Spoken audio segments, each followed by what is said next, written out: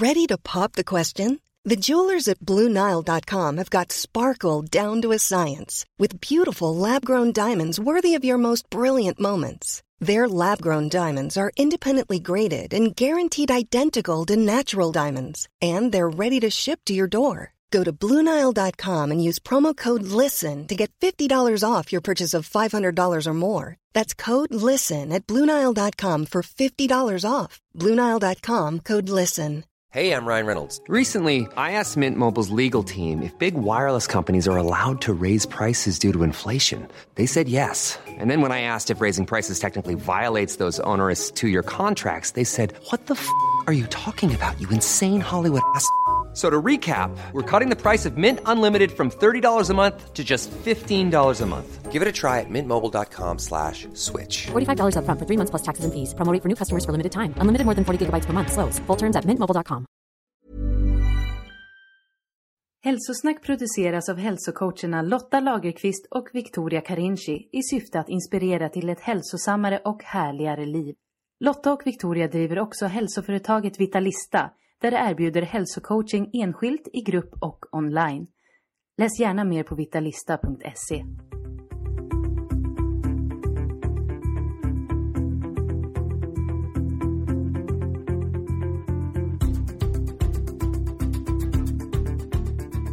Hej Lotta!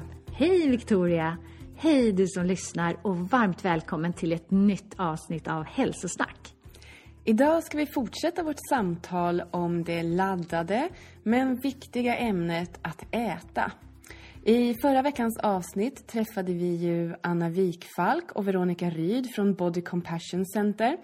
Och de är mindfulness-instruktörer och författare till böckerna Mindful Eating och Att äta steg för steg i 8 veckor med mindful eating och självmedkänsla. Något så naturligt och självklart som att äta, det är för många inte alltid så enkelt som det borde vara.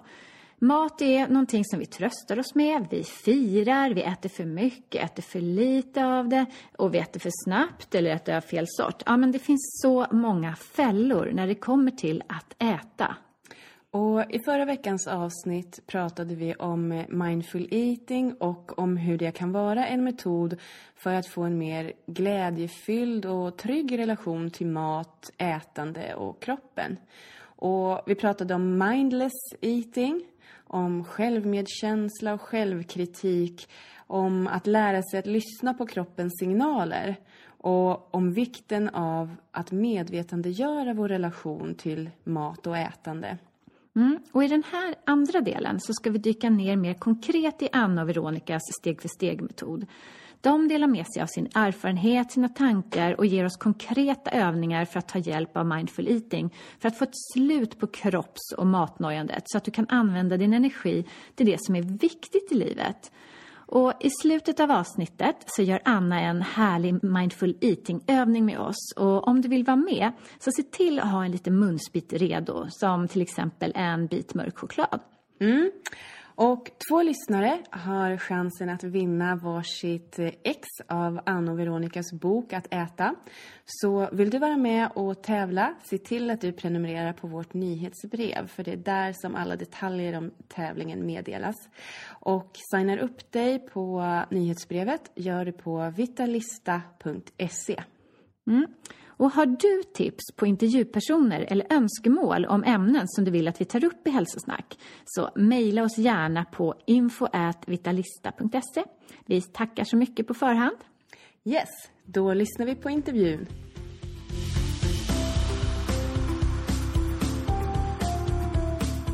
Hej och varmt välkomna tillbaka till Hälsosnack, Anna och Veronica. Tack så mycket. Det var så spännande förra avsnittet tillsammans med er. Vi pratade mycket om vad mindful eating är för någonting. Och ni presenterade ju er i det avsnittet också. Men jag tänkte att ni lite kortfattat ska berätta för de lyssnare som lyssnar på det här avsnittet först. Om vilka ni är och vad ni gör. Ja, men jag heter Veronica Ryd. Och jag är beteendevetare i botten och arbetat med internationellt bistånd i många år. Och sadlade om i mitten på 2000-talet till samtalsterapeut i KBT. och mindfulnessinstruktör. Idag så driver jag min egen terapimottagning här där vi sitter, Kognitiva kliniken, och tillsammans med Anna så driver vi företaget Body Compassion Center. Ja, och Anna Wikfalk heter jag, har också en liknande bakgrund som Veronica, beteendevetare och jobbat med humanitärt bistånd. Och sadlade också om för ungefär 10 år sedan. Är yogalärare och mindfulnessinstruktör, driver en studio tillsammans med min man som heter Bara Yoga, som ligger i Aspudden. Ja, det kanske räcker. Ja, och vill man veta mer så lyssna på del 1 i förra avsnittet. Här sitter vi 4 stycken som har sadlat om mitt i livet, tänkte jag på. Det är härligt att man vågar göra det. Och att vi bor i Sverige. Att det är möjligt att följa vad man vill. Och som sagt, i förra avsnittet så pratade vi mycket om vad mindfulness är, eller mindful eating är, och medkänsla, hur det är ihopkopplat och så. Men idag ska vi prata lite mer om den här boken Att äta, som kom ut tidigare i år. Visst var det så? Och den är ju lite mer praktiskt utformad, med massa övningar och sådär. Så vi tänkte vi skulle gå igenom de olika stegen och till och med få prova på en övning sen i slutet av avsnittet. Men varför skrev ni den här boken Att äta från början? Anna och jag, vi har ju varit projektledare för ett nationellt Mindful Eating självmedkänsla-projekt under 3 år. Och det var mellan 2014 och 2017, nu i mars avslutades det. Och det var tillsammans med Riksorganisationen mot ätstörningar Frisk och Fri, tillsammans med Sensus studieförbund, och så fick vi medel från Allmänna arvsfonden. Och syftet med projektet, det var ju att ta fram en 10 veckors kurs i mindful eating självmedkänsla. Ta fram retreater, informationsföreläsningar och utbilda. Jag tror att vi utbildade 26 stycken mindfulnessinstruktörer från Luleå ända ner till Malmö som skulle ha då kurser på varenda ort där Frisk och Fri hade en lokalavdelning. Och de skulle i sin tur hålla de här kurserna som jag och Anna, 10 veckors kursen som vi utvecklade. Och den kursen i sig är ju baserad på 6 olika program som vi har utbildat oss i mindful eating, självmedkänsla och mindfulness. Det är som är grunden. Och mot slutet av de här projektåren där vi hade pilotkurser, 4 stycken, och alla historier från alla de ungefär 350 stycken deltagare som hade gått kurserna runt om i Sverige, så kom vi på idén att vi ville sammanföra det i bokform. För många gånger kanske man inte har tid, råd, möjlighet att gå en 10 veckors kurs. Utan vi vill göra det som en praktisk handbok. Så att steg för steg i 8 veckor lära sig på egen hand om mindful eating och självmedkänsla. Därav att boken kom till. Och den är full med varenda kapitel. Så för vi med deltagarna, de som har gått våra tidigare kurser, deras erfarenheter, deras upplevelser, så att man när man läser boken inte känner sig ensam, utan man får jättemycket pepp och igenkänning av tidigare deltagare som har gått igenom det här. Därav att vi skrev boken. Jag tänker också så här, ofta när man har deltagare på kurser så kan de vara lite orolig när kursen är mot sitt slut, och man har fått så mycket support från gruppen och från instruktörerna, och det känns lite läskigt om man ska göra det här på egen hand och så här. Och då har man också boken där. Man kan väldigt tydligt gå tillbaka till olika delar, och man kan med hjälp av de där förhoppningsvis då citaten från tidigare deltagare känna att så här, men jag är inte ensam, och ja, så att det är förhoppningsvis som en trygghet att ta med sig. Och sen är det mycket ljudfiler också som man kan få via hemsida. Ja, de kan man ladda ner gratis på bodycompassion.se. Och till varje kapitel så finns det ju hemövningar. Både med skrivövningar, reflektionsövningar och ljudfiler för meditationsövningar. Och vi tänkte ju att vi skulle gå steg för steg. Att ni ska få lotsa oss genom de här 8 veckorna och berätta lite om om varje steg. Spännande. Ja, och första steget är vecka 1. Vad är mindfulness, mindful eating och självmedkänsla? Och det pratade vi ju jättemycket om i första intervjun med er. Men lite kortfattat för den som lyssnar idag för första gången. Det här är ju att lägga grunden till själva programmet på något sätt. Och plattformen är ju mindfulness. Det är den här medvetna närvaron. Där vi också möter nuet med en vänlig och utforskande nyfiken attityd. Alltså att vi inte värderar det som finns i vårt nu. Det är ju samma grund i mindful eating. Att vi riktar den medvetna närvaron till vår relation till mat och ätande och kropp. Och det där är så viktigt också, just mat, ätande och kropp. För att relationen till mat och kropp, de är så intimt förknippade. De speglar ofta varandra. Så där har vi några, och så självmedkänslan. Självmedkänslan är jätteviktig. Alltså vi ser väl det som att det är nästan omöjligt att göra den här resan utan självmedkänslan. Om vi inte har den nästan som en varm filt omkring oss, som vi kan bemöta oss själva med den här vänliga attityden, då blir det svårt att på djupet utforska sin relation till mat och ätande. Då kanske man stannar liksom lite ytligt för att det blir för jobbigt. För många i alla fall. Så då har man självmedkänslan. Den enklaste definitionen är att behandla sig själv på det sättet som man skulle behandla en väldigt god vän. Så vi har några liksom grundövningar under vecka 1. Där man bara får prova på. Hur kan det vara att äta med närvaro? Att väcka till liv det. Och också en grundövning i självmedkänsla som heter självmedkännande andning. Som påminner såklart väldigt mycket om en vanlig andningsövning. Men man liksom lägger till den här självmedkännande aspekten. Får jag bara säga någonting om just det här att väcka till livet medvetet. Jag var på en kurs för några månader sedan. Och mitt emot mig vid matbordet så sitter en kvinna och sitter och njuter utav maten. Jag ser hur hon bara så, och så frågar jag henne, liksom så här, oj, det ser gott ut. Ja, vet du vad? Jag har börjat läsa en bok som heter Att äta. Och jag gör precis som de här övningarna. Och så här, ja, okej. Vad roligt. Och sa du att du var Ja, det kom upp sedan. Jag tänkte att jag inte skulle frånta hennes njutning.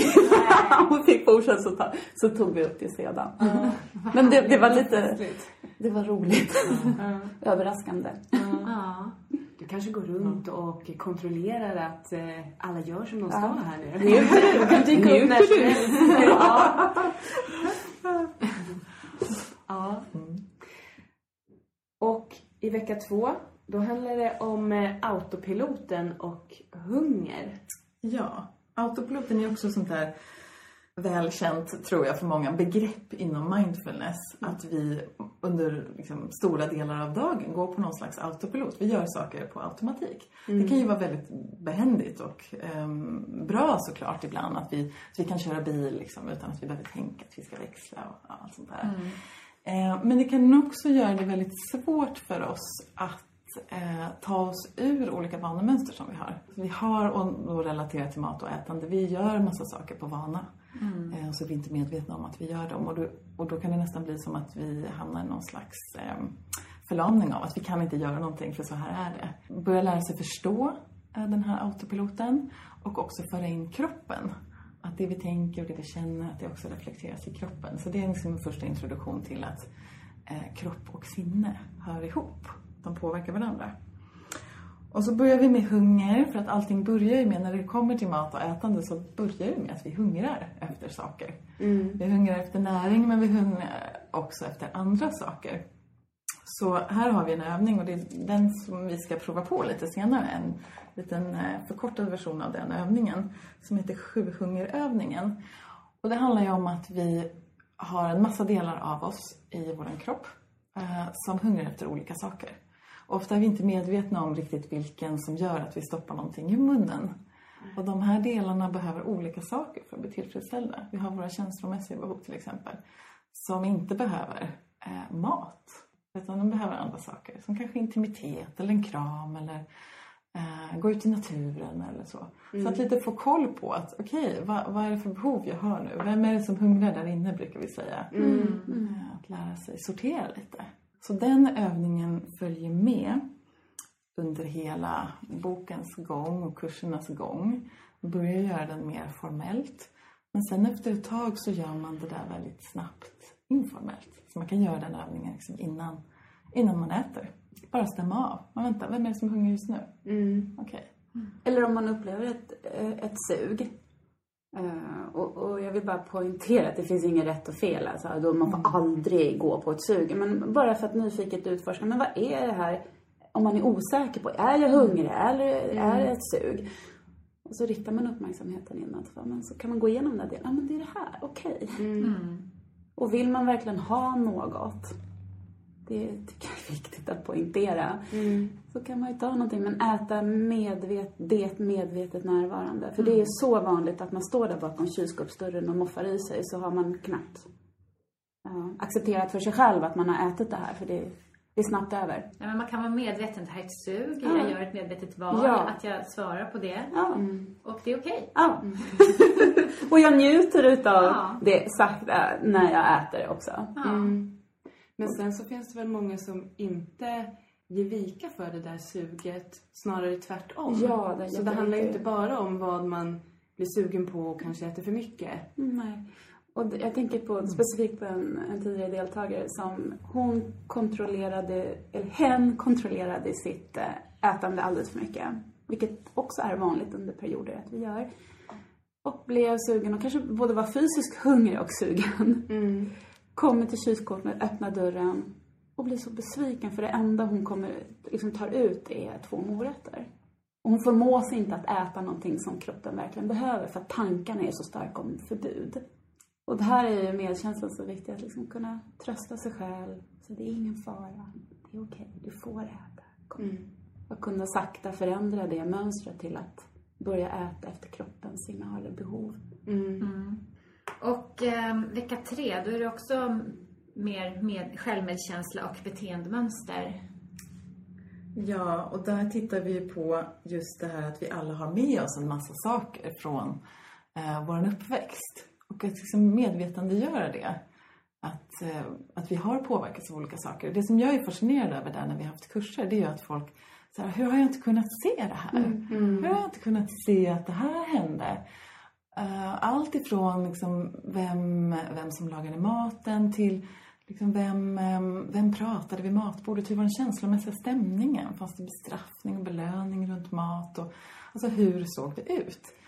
Och det där kan ju vara smärtsamt för att många ser att okej, jag ser att jag fick med mig det där. Och jag ser också att jag har fört in det i min nuvarande familj. Och det är ju smärtsamt att se det. Så där har vikten hela tiden av självmedkänslan. Att för att vi ska orka se det, för att vi inte bara ska drunkna i självkritik och bara, nej det här skiter jag i, det här är liksom för jobbigt. Så bara, självmedkänslan, jag är mänsklig. Det är väldigt mänskligt att det som vi själva upplevt, det tar vi med oss. Så det brukar vara väldigt kraftfullt. Jag läste, jag vet inte om det var i det kapitlet, men det var en deltagare som åt väldigt mycket pizza. Ja. Men för att hon hade gått igenom mycket när hon var liten, men fick en trygghet för hennes pappa köpte pizza när hon hade mysstund. Och sen när hon upptäckte det så blev hon fri från... Det är det som ofta är, att när vi kan få tag på vad är liksom själva roten till det här, så kan det vara så otroligt förlösande. Och att vi kan släppa det. Att vi inte har den liksom påverkan på oss längre. Men det är så svårt att förstå att det kan sitta så, att maten är så stark. Ja, men att det sitter så starkt i våra känslor. Och sen, vi hade, när vi gick en Mindful Eating-kurs så var det en kvinna från England med. Och det minnet när hon delade med sig att hon växte upp under andra världskriget i London. Och hon bodde hos sin mormor som var ganska traumatiserad. Och hade noll förmåga att vara känslomässigt närvarande med den här kvinnan då som vi träffade när hon var liten. Men mormor älskade den här lilla flickan ändå. Och det enda sättet som hon kunde visa kärlek, det var på kvällen. Då la hon en liten chokladkaka vid sängbordet till den här lilla flickan. Så att flickan skulle få lite känslomässigt närvarande stund med god stund med chokladkaka på kvällen. Och det fick den här kvinnan då som vi mötte som i underkursen, att hon fick fatt i varför hon hade så mycket hang-ups runt chokladkakor. Och att det var så laddat för henne och hon kunde inte kontrollera, alltså det blev så överdådigt för mycket och hon fick tag i det. Ja, men det var ju känslomässigt närvaro. Det var kärlek i den här chokladkakan. Det var det enda sättet som mormor kunde visa mig kärlek på. Och vi har också haft många deltagare på kurserna som har vuxit upp under 70-talet. Och inklusive mig själv som fått höra det här att men tänk på barnen i Afrika. Ät upp på tallriken. Det fick jag höra mycket. Jag vet knappt var det ligger. Det ligger i Afrika. Ja, det var så mycket. Och jag minns själv hur svårt jag fick ihop det där. Alltså jag kunde verkligen inte få ihop det. Okej, men ska vi skicka maten då? Nej, det ska vi tydligen inte göra, men jag ska äta upp den. Okej, det ska hjälpa dem på något väldigt konstigt sätt. Och just det där att man kan ha det som tvångsmässigt mönster. Att så här, jag måste äta upp allting på tallriken. Som att det inte blir ro på något sätt förrän allting är borta. Och också just det där, det handlar ju också om det där att börja uppskatta sin kropp. Och så här, att min kropp faktiskt inte är en papperskorg som bara... allt som ligger här som kanske någon annan dessutom har lagt upp. Det är omöjligt för någon annan att veta hur mycket jag behöver. Så just det så här att få syn på alla de där människorna brukar vara väldigt viktig del. Men jag tror att många som lyssnar kanske känner igen sig. Exempel när jag var liten så var det väl laddat runt middagen att det inte skulle räcka till. Och det är ju en absurd tanke för det räckte alltid till. Men det mönstret har jag slått med eller haft som vana eller mönster att jag har haft en tanke hela tiden. Men gud, tänk om det inte räcker till. Tänk om jag inte blir mätt. Och sen när jag vänligt kunna utforska det eller kunna trösta den tanken. Men jag kommer bli mätt. Det är lugnt. Jag kommer kunna äta 4 gånger per dag. Det är ingen fara. Och det kanske låter som en bagatell. Men jag tror att många slåss med det där. Det märker jag ju också på. Vi ordnar ju många så här yoga-retreat. Och då är det ju ofta bufféer. Och det är jätteintressant vad som händer i de här köerna och viss energi som kan finnas där och det kan vara jätteintressant att ta upp och prata om det. Så här, vad händer när vi står i buffékön? Men jag tänker kanske att det där jättegoda inte kommer räcka till mig eller jag kommer inte bli mätt eller här är jag på en okänd plats och sådär. Alltså hur mycket tankar och energi och känslor som det kan väcka. Men där är man ju lite utsatt på sådana läger. För man vet ju aldrig när man får mat nästa gång. Nej, det är så farligt. Så att man måste äta för att tänk om jag blir hungrig. Men det är ju inte så farligt. Man överlever ju det en stund också. Det är inte så många som, det pratade vi ju med ett annat avsnitt, att det är inte så många som har ställt ihjäl mellan lunch och middag. Liksom. Nej. Ja, men verkligen vi får ha, alltså vår hjärna kan ställa till och sådana spratt. Och som kommer från gamla ursprungsmönster. Så biologiskt också. Förr i tiden så, alltså långt förr i tiden så var det ju inte så gott om mat. Det var inte så vanligt med bufféer. Nej! Och så har vi kvar det där. Jag måste passa på. För tänk om till nästa gång. Så att det ska räcka här några dagar. Ja, och så har vi det vi tar upp i vecka 3 i det kapitlet också hjärnans belöningscentra som är kopplat till det här med att passa på. För hjärnan, vi har ju belönats med ett belöningscentrum för att överleva, för att förr i tiden då så var det inte tillräckligt med mat. Många gånger vi fick passa på att äta och så har hjärnan har en förkärlek för socker och fett. För då utvecklas vi och då kan vi lagra. Och så har vi fortfarande samma tänk runt omkring. Belöningscentret har ju inte förändrats någonting. Nej. Och hur man kan arbeta med det tar vi upp just i vecka 3. Att förstå hur vår hjärna fungerar. För det är ju väldigt ofta att det är i obalans vårt belöningscentra. Att vi får en dopamindusch när vi äter någonting som är njutningsfullt. Vilket är en kick, att vi mår bra på kort sikt. Och då sänder ju hjärnan ut signaler. Men du, det där var ju jättebra. Ta det där igen nästa gång du känner dig trött eller stressad. För hjärnan förstår ju inte det här med lång och kort sikt. Vad som är näringsmässigt bra för oss. Nej. Och så tar vi till det igen. Och så tar vi till det igen. Och så har vi skapat en vana.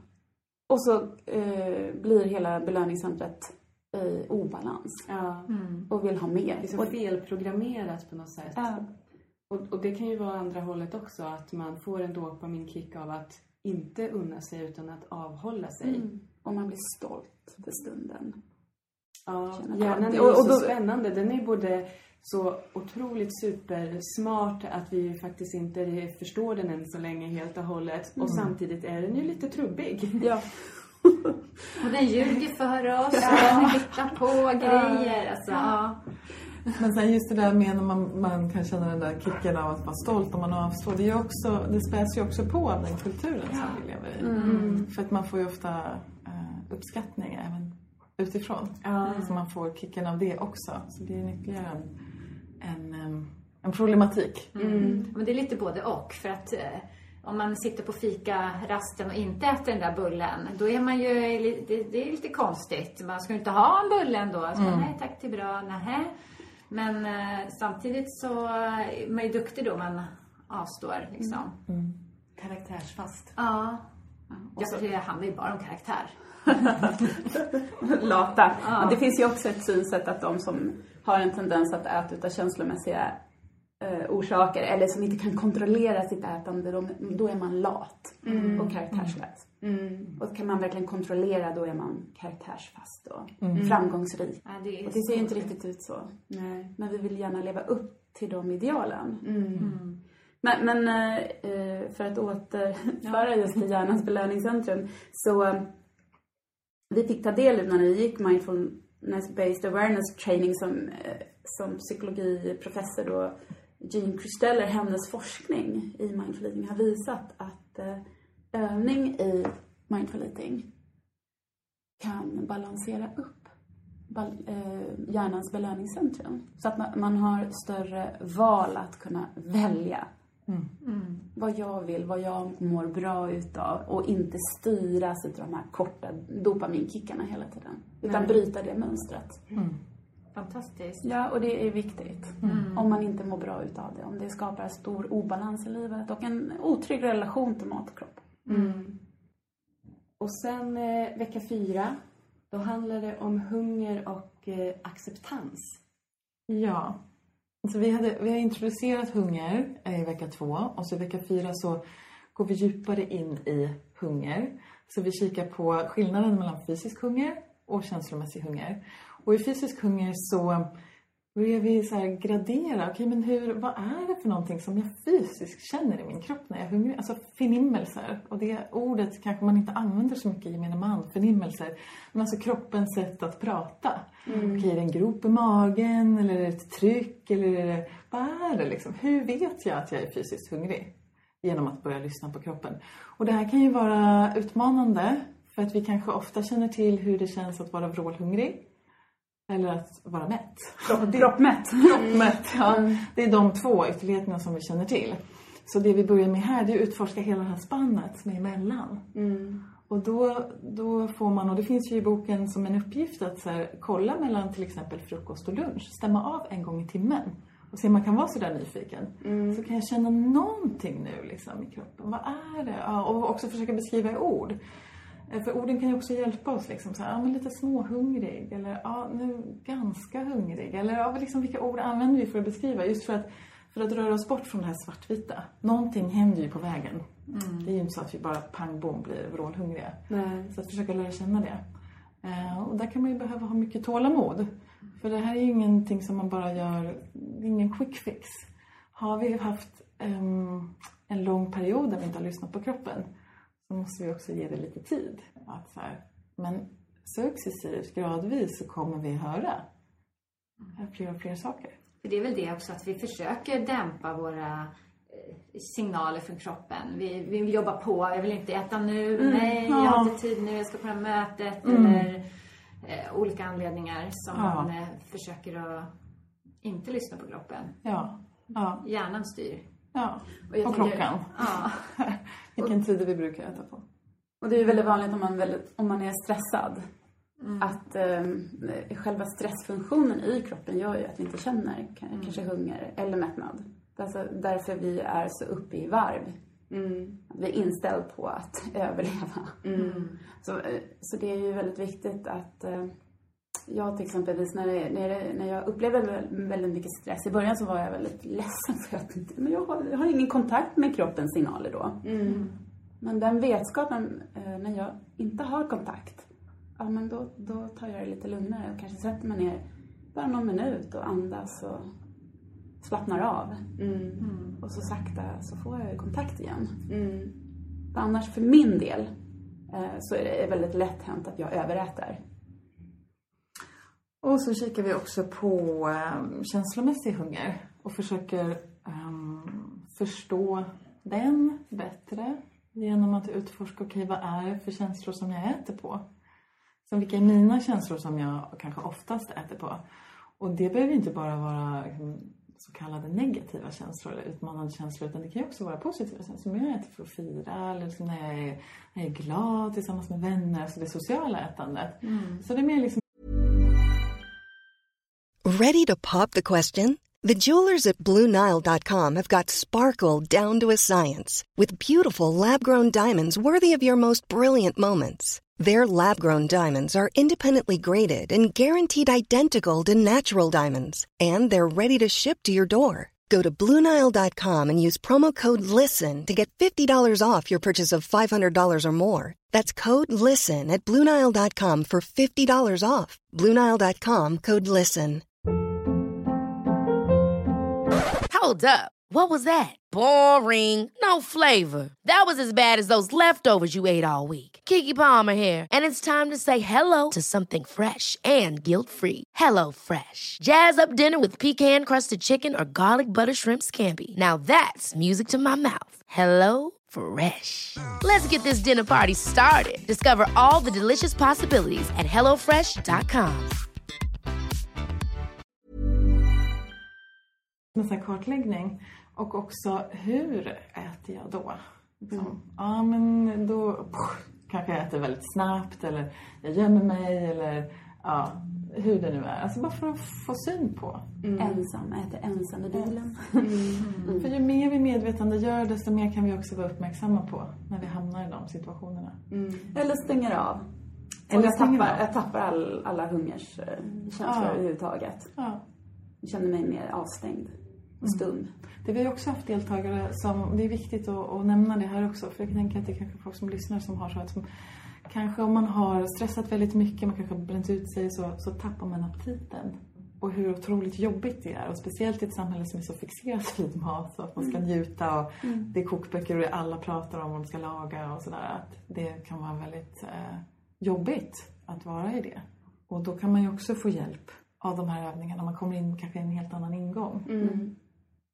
Att leta rätt på de där naturliga hungerkänslorna igen. Och smaken. Och bli sugen på mat. Ja.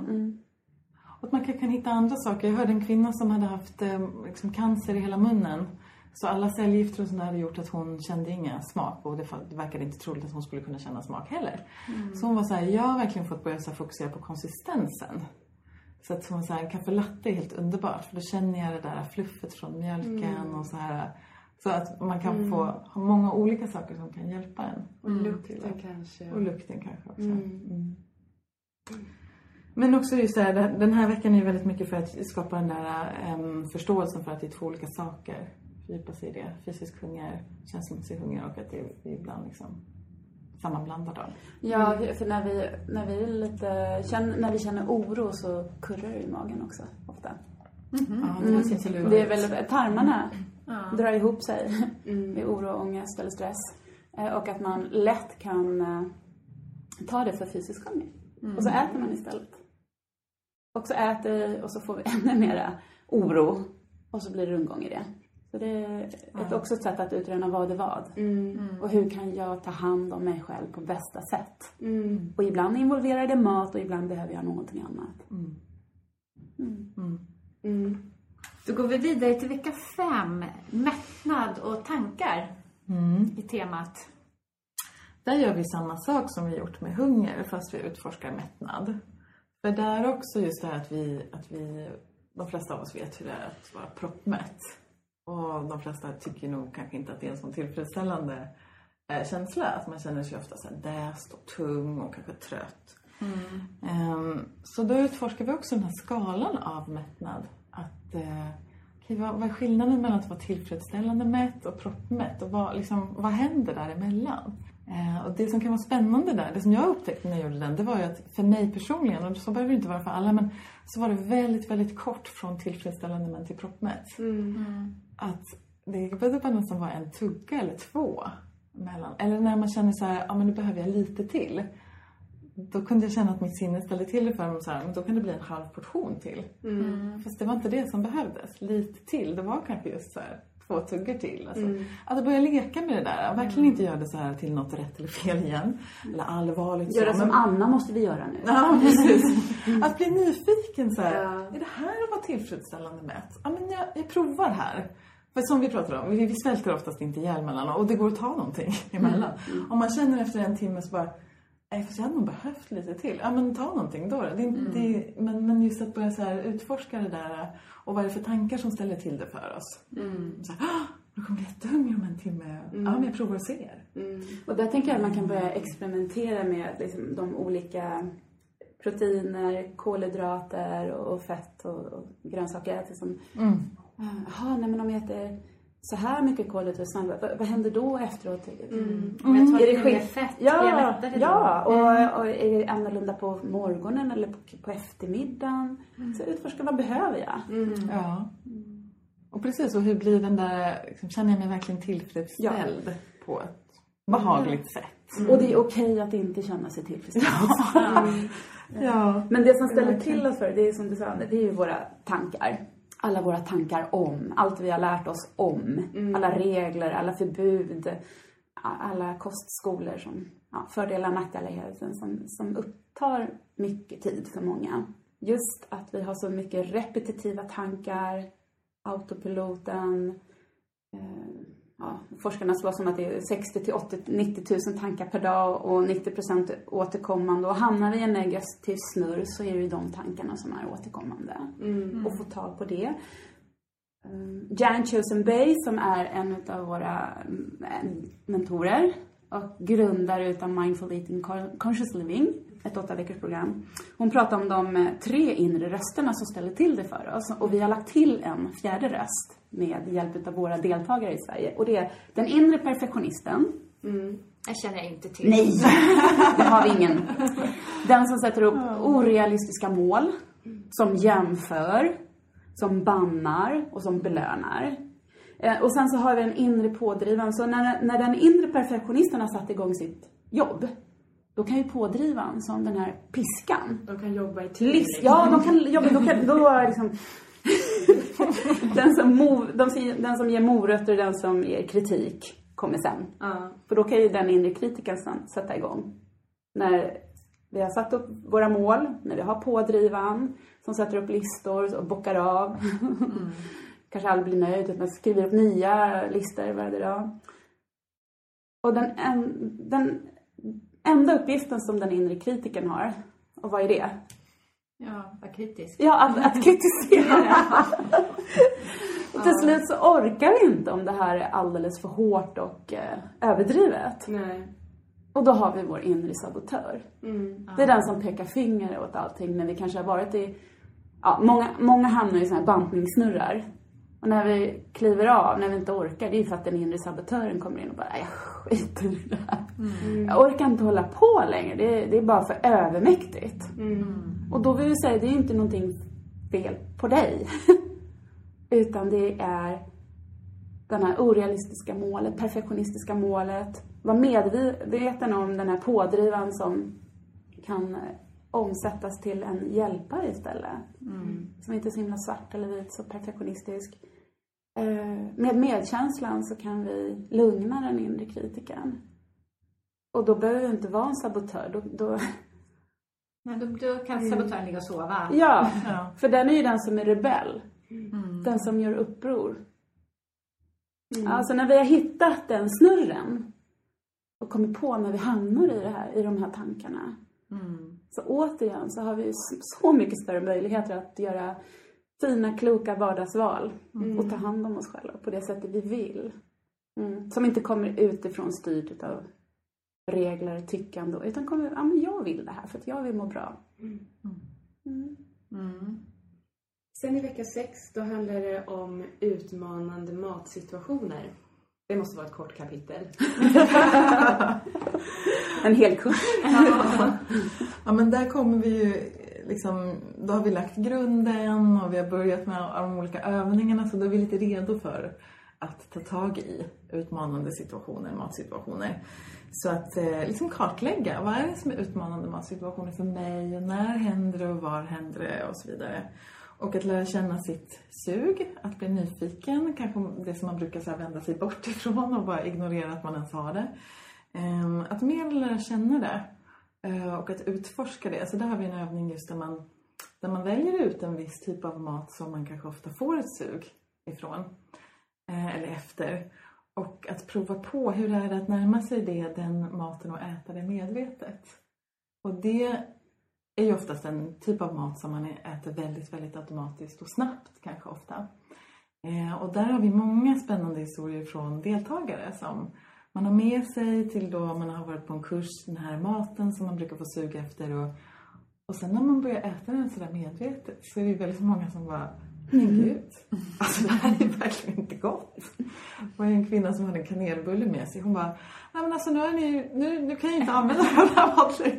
För det här är verkligen så här, alltså bara växer i munnen och det blir så här kladdigt och bara... Saken till, hon brukade köpa den från en snabbköpskedja. Så det var inte så, den var ju egentligen inte så god. Utan den fyllde andra behov hos henne. Ja. En hemmabakad kanelbulle kan ju vara fantastisk. Ja, nej, men det var hennes upplevelse. Just den där hur vi kan, om våra egna sug, kan föreställa oss om att just det här som jag känner som starkt sug efter är liksom så fantastiskt gott så jag kan inte motstå det. Och så kan vi få den här insikten om att, men nej, just det här var inte det. Nej. Och det betyder inte att man inte kan äta någonting någon gång. Det handlar inte om det. Men just att bli fri från den där liksom nästan... tvångsmässiga relationen till den här maten. Och sen, vecka 7 så handlar det om självbild och känslomässiga behov. Ja, och självbild, det är ju ett jättestort tema. Så väldigt, väldigt kort handlar det om att vi som människor när vi är barn så skapar vi oss positiva, negativa eller neutrala övertygelser om vem jag är. Och det gör vi ju tillsammans med de som vi växer upp med. Att hur man har blivit bemött. Och vad vi ska göra för att duga.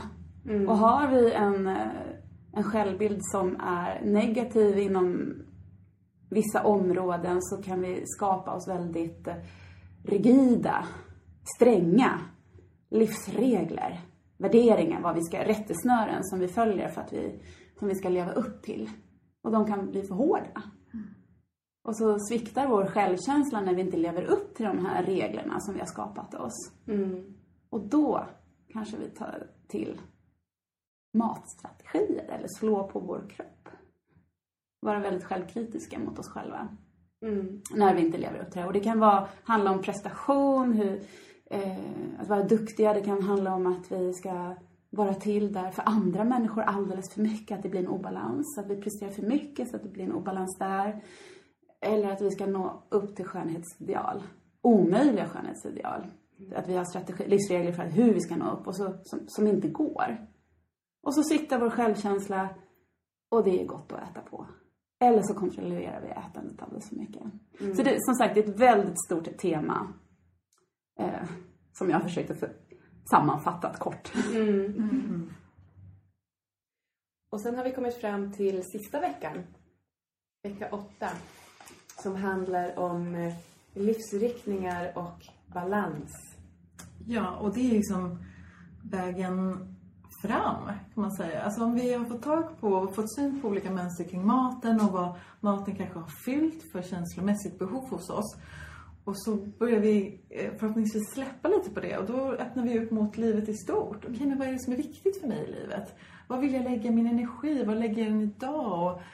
Och mår jag bra av det? Och hur skulle jag kunna liksom, justera om så att jag får in mycket av det här som jag behöver för att känslomässigt må bra. Så att jag inte behöver ta till olika matstrategier hur de nu än ser ut. Och det är också ett väldigt, väldigt stort ämne och det här blir som en introduktion in i det, kan man säga. Och hur man kan fortsätta att öva liksom vägen fram, kort sammanfattat. Och sen har vi också en övning där som handlar om tacksamhet för kroppen. Och vi har också haft en övning tidigare om tacksamhet för maten. Och just den här tacksamheten, vad den kan göra för oss, hur mycket det kan betyda. För att ofta så kanske vi tänker att med kroppen, att men om jag går ner i vikt, om jag tränar på det sättet, när min kropp blir perfekt, då ska jag tycka om den. Då ska livet på något sätt börja. Så skjuter vi upp det där liksom. Så bort ifrån hur upptagenheten med hur kroppen ser ut till de inre funktionerna, att kroppen fungerar. Det är bara ett mirakel i sig. Ja, men det är ju helt fantastiskt. Och jag känner att ju mer jag lär mig om kroppens alla funktioner och allt som den faktiskt gör, liksom hela tiden för mig, det är ju helt fantastiskt, det är helt otroligt. Det går ju inte ens att förstå hur det fungerar. Att jag kan känna sån otrolig tacksamhet, att när jag tänker på det ibland, att jag liksom kan rysa. Och jag kan faktiskt också ha det i mina meditationer. Att jag ibland sitter och bara tänker, ja men tack bukspottkörteln för allt jobb du gör idag. Och tack mina celler. Och, ja men verkligen känner att bara, min kropp är fantastisk. Och jag vill bara liksom nära den med bra saker för att hjälpa den för allt det här hårda slitet den gör varje dag. Men du har ju fattat galoppen. Men för en del så... Det låter jättenördigt nu, jag hör det själv. Men nej, jag tycker det låter fantastiskt. Men för en del så är ju de här övningarna väldigt, väldigt utmanande. Man känner inte alls det här. Och då kan man ju börja slå på sig själv för det. Jag borde känna tacksamhet. Men allt det här är ju att vi sår frön till. Ju mer vi gör de här övningarna, desto större möjlighet har vi. Vi har alla den inneboende förmågan att kunna känna det. Så att göra övningarna utifrån det perspektivet. Att det spelar ingen roll vad jag känner eller inte känner. Men jag gör det och bara testar och ser. Ja, eller tankar om, gud det här är pretto, det här kan man inte göra, det funkar inte. Ja, men gör det bara. Det är lite pretto att sitta och meditera över sin bukspottkörtel. Men jag gör det ändå. Det många märker, det är ju att när vi börjar uppskatta de här funktionerna och känner den här tacksamheten, då vill vi, och det kommer inifrån, inte utifrån, ge kroppen bra grejer. Vi vill att det här maskineriet ska funka. Men det är en sån otroligt stor skillnad när det kommer utifrån som en yttre regel för att jag borde, för jag ska, för att jag måste, för att den här utsidan ska se bra ut. För att det kommer inifrån att jag vill. Och så är det verkligen att den här kroppen ska hålla. Jag vill ge den. Och medkänsla för de delar som inte funkar så bra. Som är sårbara, som är känsliga. Som kanske inte ser ut så som skönhetsideal. Jag tänker bara på min mage efter jag hade fött barn. Och så åkte jag på den här utbildningen i Mindful Eating i USA. Och det var verkligen en vändpunkt. När meditationsläraren bad mig att visa tacksamhet mot min mage. Och då brast det för mig. Det var verkligen en vändning. Att jag förstår det på djupet. Ja, jaha. Ja, men det var en sten som lyftes. Och den får jag öva på om och om igen. Nej, men jag känner igen det där, min mage. Jag har alltid haft en putmage. Men den blir inte mindre efter 2 barn. Men alltså som fantastisk mage. Liksom. Den är ändå... Den får puta. Yes. Du är värd det, mage. Ja, men som min dotter. Plats bara. Ja, men min dotter säger, vad mjuk din mage är, mamma. Ja, den är härlig. Den har fött dig. Du har bott där inne. Att vi kvinnor så sällan uppskattar den delen av vår kropp. Den är så otroligt sårbar. Så mycket medkänsla där. Men nu är det lite spännande, för nu ska vi få prova en övning. Vad har ni valt? Ja, vi har valt en övning som den här övningen som vi pratade om i början. Som heter 7-hungerövningen. 7-hunger. Just för att den... Därför att den är så central i Mindful Eating. Och man kan ha så stor användning av den. Nu kommer vi prova den lite mer formellt. Men man kan ha stor användning av den informellt. Alltså med informellt så menar jag just när man är på väg att äta. Då kan man stämma av med sina 7 hunger. Nu kommer vi prova på en lite modifierad form. 4 former av hunger. Så kan bara komma liten bit från stolen. Så att vi känner att vi sitter raka i ryggen.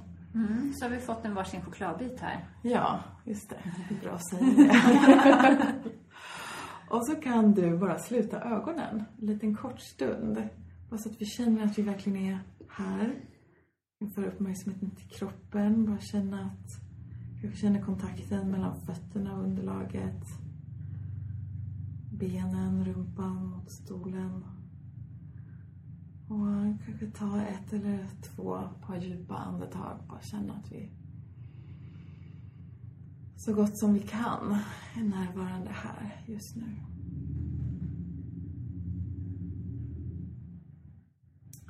Så härifrån så kan du öppna ögonen. Så kan du ta upp den här chokladbiten. Du kan ta en liten bit av den om du vill.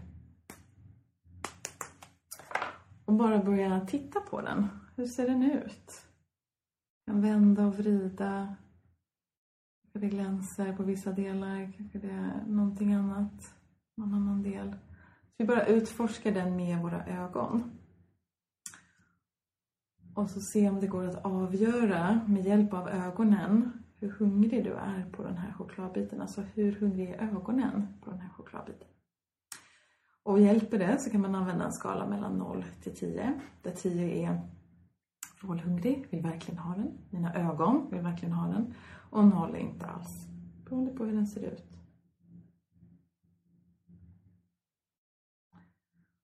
Och så härifrån, jag kommer faktiskt lägga till, vi kommer göra 5. För det känns jättesvårt att göra den här utan 5. Så du kan föra den till näsan, du kan blunda om du vill.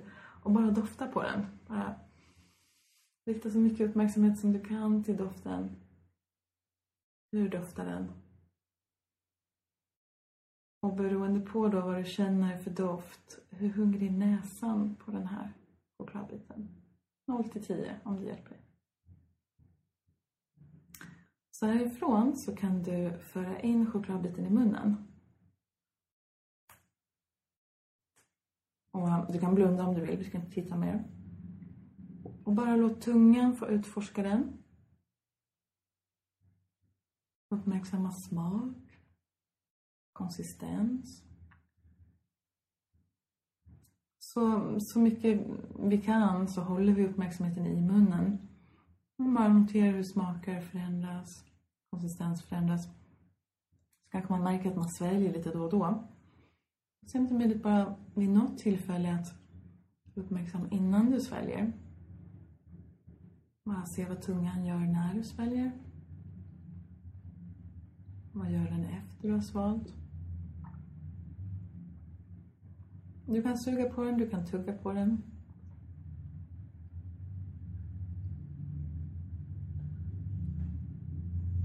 Så att vi alla går lite olika snabbt här. Men när som de sista resterna av den här chokladen har försvunnit ner, kan du föra tillbaka uppmärksamheten till munnen och bara se.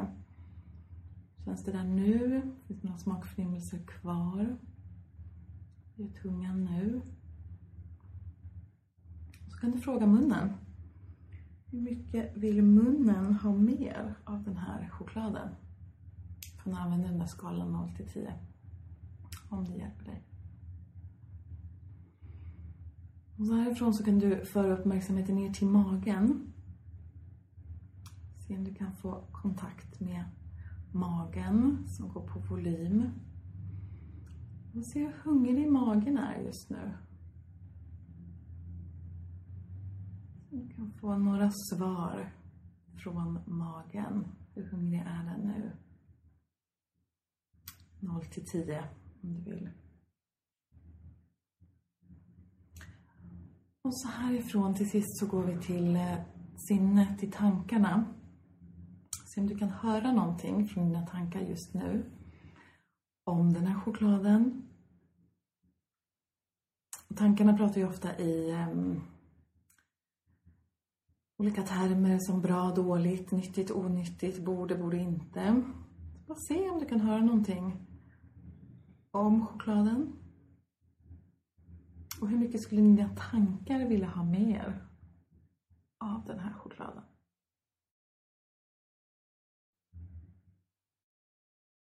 Och det är inte alltid vi får så tydliga svar. Det gör ingenting. Men vi uppmärksammar det. Och så härifrån så kan du avsluta med att ta Ett djupare andetag in. Och ut. Nu öppna ögonen igen.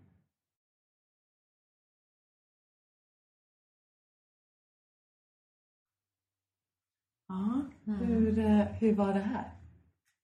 Ja, med tanke på att klockan är way past lunch. Men det var väldigt spännande. Vad noterade du? Ja, men dels noterade att jag var väldigt hungrig på det mesta. Eller alla sinnen var hungriga just nu. För att tankarna var lite motstridiga. Det här är ju ändå choklad. Det är ju inte så bra att äta choklad när man är hungrig. Så att visst ville magen ha, munnen ville ha, ögonen ville ha, lukten. Men tankarna bara, men det är inte det här riktigt. Och magen också. Liksom. Den vill ju ha någonting mer. Det här tillfredsställde ju inte så mycket den hungern. Nej. Så att, det är lite svårt att skilja på det här. För det är ändå tankar som analyserar. Men... Var det någonstans som ni märkte en skillnad om man tänker på den här skalan 0-10? Ja, men här förändrades det. Jag tyckte det var jättestor skillnad mellan att jag tittade på chokladbiten. För där fick den bara en 2. När jag tittade på den var jag inte så sugen på den. Och sen när jag luktade på den, då kände jag hur saliven rann till.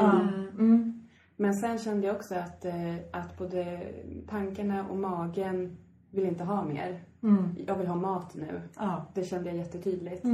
Så jag var inte sugen på mer. Nej. Och det här spännande. Det var det här kan vi utforska på massa olika sätt. Med olika typer av mat. Olika tidpunkter på dagen. Och just så att lära känna de olika formerna av hunger och vad de blir tillfredsställda av. Bara så här väldigt kort, de här ögonen går igång på saker som är vackert. Så jag tänker du fick 2 på den här chokladbiten liksom. Den inte ser så mycket ut för en grej liksom. Så ögonen går igång på saker som är vackra. Och det kan vi verkligen ta fasta vid. Att låta dem få njuta av saker som är vackra. Och så är vi vid en stor buffé, då kan vi ju låta ögonen få sin fest först. Så bara vackert uppdukat och bara så här, ta in det. Utan att vi direkt måste leda till att vi bara köper upp massa mat. Bara så här, låta ögonen bli tillfredsställda innan. Gå vidare. Och näsan går igång på, som du sa, fantastiska dofter. Och det kan vi också låta den få göra utan att det nödvändigtvis behöver leda till att vi äter. Alltså går vi förbi ett bageri så kan vi ju stanna upp och bara... tillåta oss själva att verkligen bara så njuta och dofta. Att det inte behöver vara farligt. Utan att vi behöver gå in och köpa 2 semlor för 10 kronor. Och blir man medveten om det så kan man ju bara ta tillfället i akt och njuta av det. Näsan vill inte ha en bulle upptryckt i näsan. Det kan bli tillfredsställd av. En liten luktstund. Ja, precis. Och munnen, den vill ju alltid ha en fest där inne. Den tycker ju om, den går igång på smak, den går igång på konsistens. Så. Och det den blir tillfredsställd av, det är ju att vi är där. Så att den faktiskt får uppleva sin egen fest. Att vi ger uppmärksamhet till maten så mycket som vi kan när vi har mat där. Sen kan man ju också förhandla lite mellan. Alltså om man har märkt att man inte har varit så närvarande i munnen, men magen säger att den är mätt. Jag brukar göra en sån där, okej, men jag förstår att jag inte är tillfredsställd för jag har faktiskt inte varit närvarande. Men okej, en liten bit då. Så ska jag försöka vara riktigt närvarande. Magen, är du okej med det? Ja, men lite klarar vi nog av. Så kan man få den där tillfredsställelsen i munnen också. Och magen är ju otroligt pålitlig. Den går ju bara på volym. Så det är liksom vår pålitligaste del när det kommer till att avgöra om vi är fysiskt hungriga eller inte. Den går ju inte på smak. Den kan inte, så att vill vi uppleva smaker så behöver vi ju stanna med maten i munnen. Men magen är pålitlig när vi lär känna dess signaler. Och tankarna, de är ju ofta väldigt många, har väldigt mycket åsikter, går igång på kalorier och tabeller och allt sånt där. Som till viss del såklart kan vara en hjälp. Men att enbart äta efter vad tankarna säger, det blir ju extremt opålitligt. Eftersom tankarna faktiskt inte vet när vi är fysiskt hungriga. Så att sättet att tillfredsställa tankarna, det är ju ett förlugn här. Genom att rikta uppmärksamheten någon annanstans. Att ge den här delen av oss en stunds paus. Vila på olika sätt. Ja, nu säger min mage att jag är hungrig. Ja. Innan vi avslutar så ska ni få svara på det sista av våra 2 frågor. Och det är den svåraste. Om man bara får göra en sak för sin hälsa, vad ska man göra då? En önskan hos mig, det är att öva mig på att rikta uppmärksamheten till det som är positivt i livet. I gemenskap med andra som är mig när och kär. Ja, tillsammans med nära och kära. Men jag kanske är lite inne på samma spår. Jag fick upp självmedkänsla. Att utveckla den förmågan att vara självmedkännande med mig själv. För då kan jag också vara liksom genuint medkännande med andra. Och jag tror det är en sån bra grund till allt annat som har med hälsa att göra. Om jag har den liksom, trygga grunden att stå på, då kan jag utforska allting annat som hälsa innebär. Tack så jättemycket. Tack för att vi fick komma. Tack själva. Och om man vill veta mer och mer, var hittar man mer då? Då hittar man oss på bodycompassion.se. Där hittar man alla våra kurser, retreat och böcker. Och vårt gemensamma företag heter Body Compassion Center. Bra. Tack ska ni ha. Tack.